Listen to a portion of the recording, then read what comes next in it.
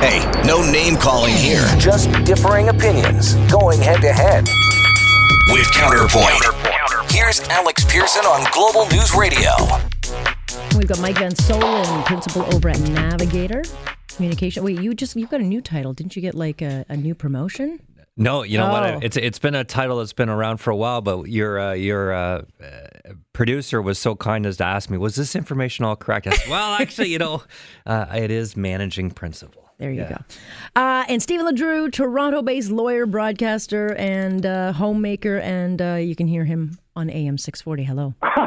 Yes, again, when someone is sick, I am there. There you go. I think that Alex, with Mike, when he said managing principal, you should be in Ottawa managing some of their principals because they don't have any. Well, yeah.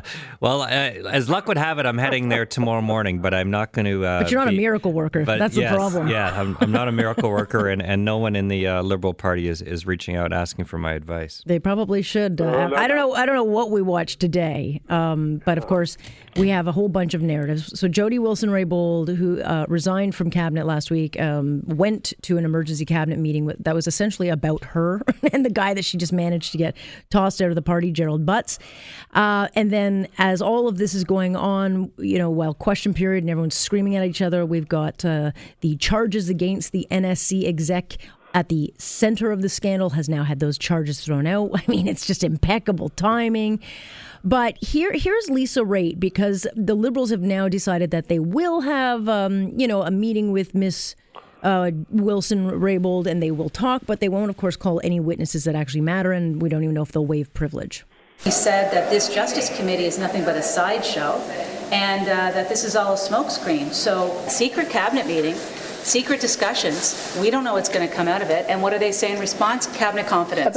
Okay, I'm going to start with you, Mike, because this is what you do for a living, and I'll go to the politics with Mr. LeDrew after. But what is the strategy? I don't understand. Like, why is she going to cabinet meetings? What is happening here? I am so confused. I don't get it. And even I've been confused all along, but I was confused yesterday, and I was talking about it at great length this morning. Why Butts resigned, and people on Twitter and other places were saying, well, he's the scapegoat. I said, well, no, that doesn't work. He can just be the goat, But that's not how the strategy works. When you're a scapegoat, you have to accept some responsibility, whether it was rightfully your mistake or not. You take that thing. You say, look, Prime Minister, look, Canadians, I stood in the way. The Attorney General was trying to bring forward information or make a decision. I brought undue pressure. I apologize for that. And for that reason, I'm resigning. But he didn't do that. He resigned while saying he did nothing. So it didn't solve anything in terms of the crisis. And then, I don't know, today's afternoon events were even odder, and I don't quite know. There is no strategy. I'm confident in saying there's no strategy, and I don't know if they're going to kind of just blindly find their way through this or where this goes, because I'm actually more confused now than I've ever been. And Stephen, I mean, there may be a reason for her. I mean, I have to think that the Norman case is very problematic. The dotting of the I's, crossing the T's. The SNC stuff we know about, but the Mark Norman stuff could be very, very bad for them. So she may just be dotting all that, formalities of that and making sure that there's, nothing could come out of it. But I don't understand the strategy either. Well, there's the legalities. I think she is being quite good.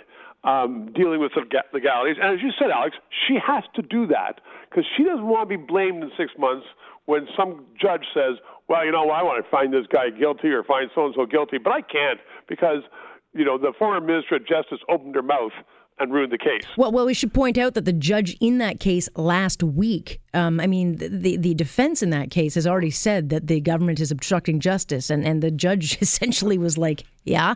I mean, so that's before the one. That wasn't her. Yeah. So I think she is doing the right thing, and it's just by happenstance when she's doing the right thing legally, making sure that, as you put it, Alex, so well, all the I's are dotted. She is having a brilliant strategy. She's the only one in Ottawa that has a strategy, which is just to shut up and let those other guys in the Langevin block, or it's been renamed now, something, I don't know, whatever new name it has. Bombardier? I don't know. What do we call them? We'll just call them all the same thing. Block, I used to work in it. It was named after Hector Langevin, 1911, a terrific minister, and then someone found out that on one night he did something wrong in his long life, and so they took his name away. Crazy. In any event, there is no strategy in Ottawa. It shows that Trudeau is great at image making. He wants to go out there and talk about sunny days and women's rights and stuff like that, great. But when it comes down to running the government and making some decisions, he is pathetic. And you're absolutely right when you talk about falling on your sword or taking the blame. You got to take the blame. He didn't take the blame. So on one hand, he lost, he meaning Butts. So Trudeau lost his chief advisor, the guy who ran the government, and he also got no benefit from somebody saying, well, you know what, you're responsible. I'm going to take the responsibility and save the prime minister on this one. Excuse me. I know, even the dogs don't like it. But he's not covered by parliamentary privilege. So, I mean, there's always politics. I get the sense that there's more coming. I have no question that there's going to be more coming. I just don't think they can stem the bleeding on this one. At the end of the day, I think the story's gotten too big and out of control. Well, it's changed every day, though, as well. Mm-hmm. I mean, when the Prime Minister stood up on Friday, giving away $40 million to BlackBerry, he doesn't have enough that money. They didn't need. I mean, they make $1 billion every year, or they have revenue of that. And it was a year ago where he said to a vet out in B.C., we are fighting you guys in court because we can't afford to give you the benefits that you should have. And so he fights them and gives $40 million to a company that's making money. It's insane. All that was overcome by the fact that when he said, Alex, and everybody just sort of dropped, and then he started to laugh. Well, she'd still be AG if Scott Bryson hadn't quit. Yeah. Last point to you, Mike. Well, this is terrible. All I think is whatever Jody Wilson-Raybould ultimately says, whether it's from as small as that conversation back in September, and she found maybe the prime minister off-putting. Say that's the mildest. To the most extreme, where it's actual obstruction of justice. In any of those scenarios, it is very problematic for the government, for Prime Minister Trudeau. And just to look at the mildest one, it's a problem because that's almost in the Me Too sort of box where he said a woman always has to be believed. She is very credible. I think a very appealing figure. So if they get into just a he said, she said scenario, I think that's tough for him, and it only gets tougher from there. Why is it tough for him? I mean, he was accused of harassment, and he had the rule: if you are accused of harassment, you're out. Oh, but that rule applies to everybody else but for me. Right. Yeah, I know, but you keep getting a few of those like over and over, and I don't know if it's the facts. Forgive him. I don't think. I don't know if they're going to do that with this one. I don't know if it's the facts of this story that will ultimately matter, because we don't know this fact, so let's just park that. But what I do think there has been a dribs and drabs of just weird little stories like this and incidents where the Prime Minister seems unfit to deal with the pressures and decisions that are required of the job. And by the way, I think this is the first time that no one in the media, except for maybe one or two at the CBC, don't actually buy what they're being pushed. And normally, there are a lot of people that will give him a pass. They aren't giving that pass anymore. And with Butts waltzing out, they've, I think, even made it worse. And as you pointed out at the start of the show, Alex, or start of the segment, I mean, to have a minister resign and then walk into cabinet a week later. Would that not be, like, super uncomfortable? Well, totally. So either she's playing a chess game and just totally screwing with Trudeau's head and making her colleagues feel very uncomfortable. You know what's going to happen? Sorry, go. I just don't know what the strategy. You know what's going to happen? What's going to happen is that he is going to say, we can't get all these facts out. And I, too, want to know what's going on. So I am having an inquiry under the Public Inquiries Act, getting some retired judge, and from now on until this inquiry reports, no one can talk about it. Way after the election. Way after the election. It'll be out there for a year. It'll cost, like the Gomery inquiry, it'll cost, $100 million. And all he wants to do is get through the election. So he's going to ice the puck, and then he'll be scot-free. Well, I don't know about that, but we'll see, because you're all assuming that nothing else is coming out, which I just happen to not believe. I just think once the dam breaks, there's lots more. Hey, no name calling here. Just differing opinions, going head-to-head. With Counterpoint. Here's Alex Pearson on Global News Radio. Lots to talk about. We got Mike Van Solen and Stephen LeDrew facing off. Let's talk a little bit about Queen's Park and what happened there today. Got a little bit lively with about 9 college kids shutting down question periods, screaming and yelling at the premier over what should have been, changes to OSAP loans. But by the end, they weren't even yelling about the loans. They simply just demanding free education. But here's the premier response to some of the naughty words that they were saying. That's how they train our kids, with a filthy mouth. They should have their mouths washed out with soap. That's what they should have, because that's embarrassing. Mr. LeDrew, I bet you've never had your mouth washed out with soap. Actually, I have. Like on a weekly basis. I have. Not long. My mother's been gone for many, many years, but I have. But you know what? I was just thinking how things have decayed. When you have a bunch of, and these aren't just high school students, these are university students, walk into the Queen's Park legislature, get into the lobby, and then start to scream, "Kiss my butt," to the premier. I mean, I just, it's astonishing to me how unruly they are and how ignorant they are. And I just say, well, it's just a sign of the times.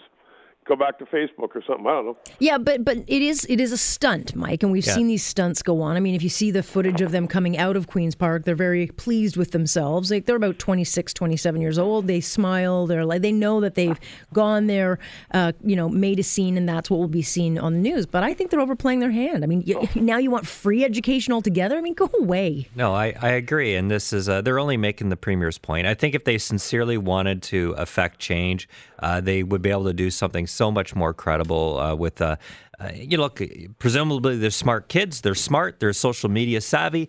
I think you can kind of figure out what are the type of things that are required to get a message out, to build support among students. I'm not seeing large numbers. No, but if I'm giving free education, guess where it's going? It's to the kids who have autism. Like that if we have a monetary, choice to make. But this is a group that has a little bit of the Ford derangement syndrome.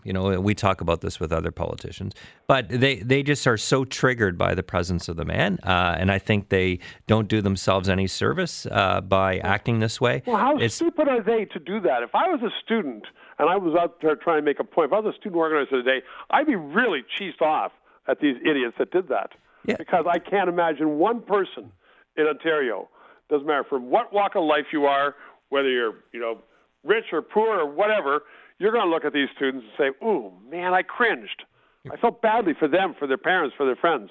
Yeah, there was only 9 of them, but they did make quite a bit of a noise. All right, I want to move on to a couple of other headlines. Taxpayers spent $161,000 for photography to get images of the Defense Minister Harjit Sajjan on various trips, I guess, he did with the Liberal government. And it's all to prove, Stephen, that Canada is re-engaging on the world stage, to which I'd say, fine, get your iPhone out and take a picture of yourself, because it would be free.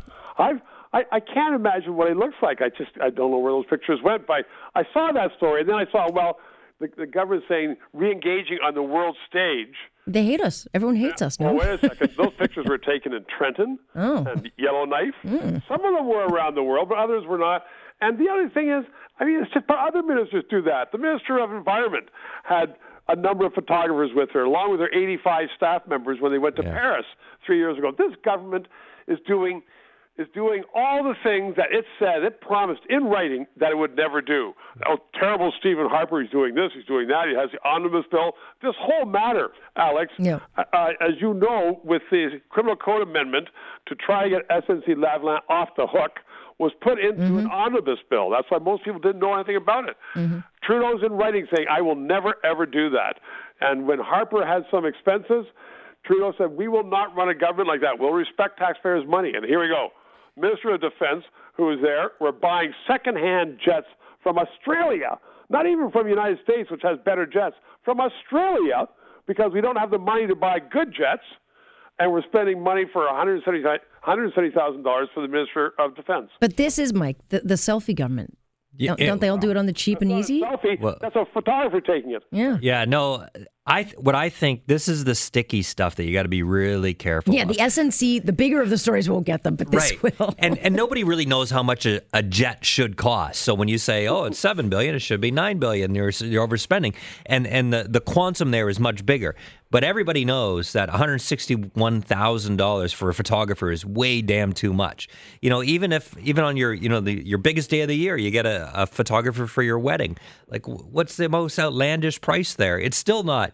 I don't know. Is it $2,000? I don't know what it would be. What's the most outlandish? I don't know. For my first wedding, I want to refund. But people can comprehend those numbers. They know it's outrageous, and that's where this type of stuff is sticky. In 2-3 months, Minister Moore knows and come up with this budget that they promised would be balanced when we started this term. And you know what? Lo and behold, it's not going to be. So this is the stuff that comes and gets you. Stephen? So what are you doing in Ottawa tomorrow? Are you going up to advise the opposition? I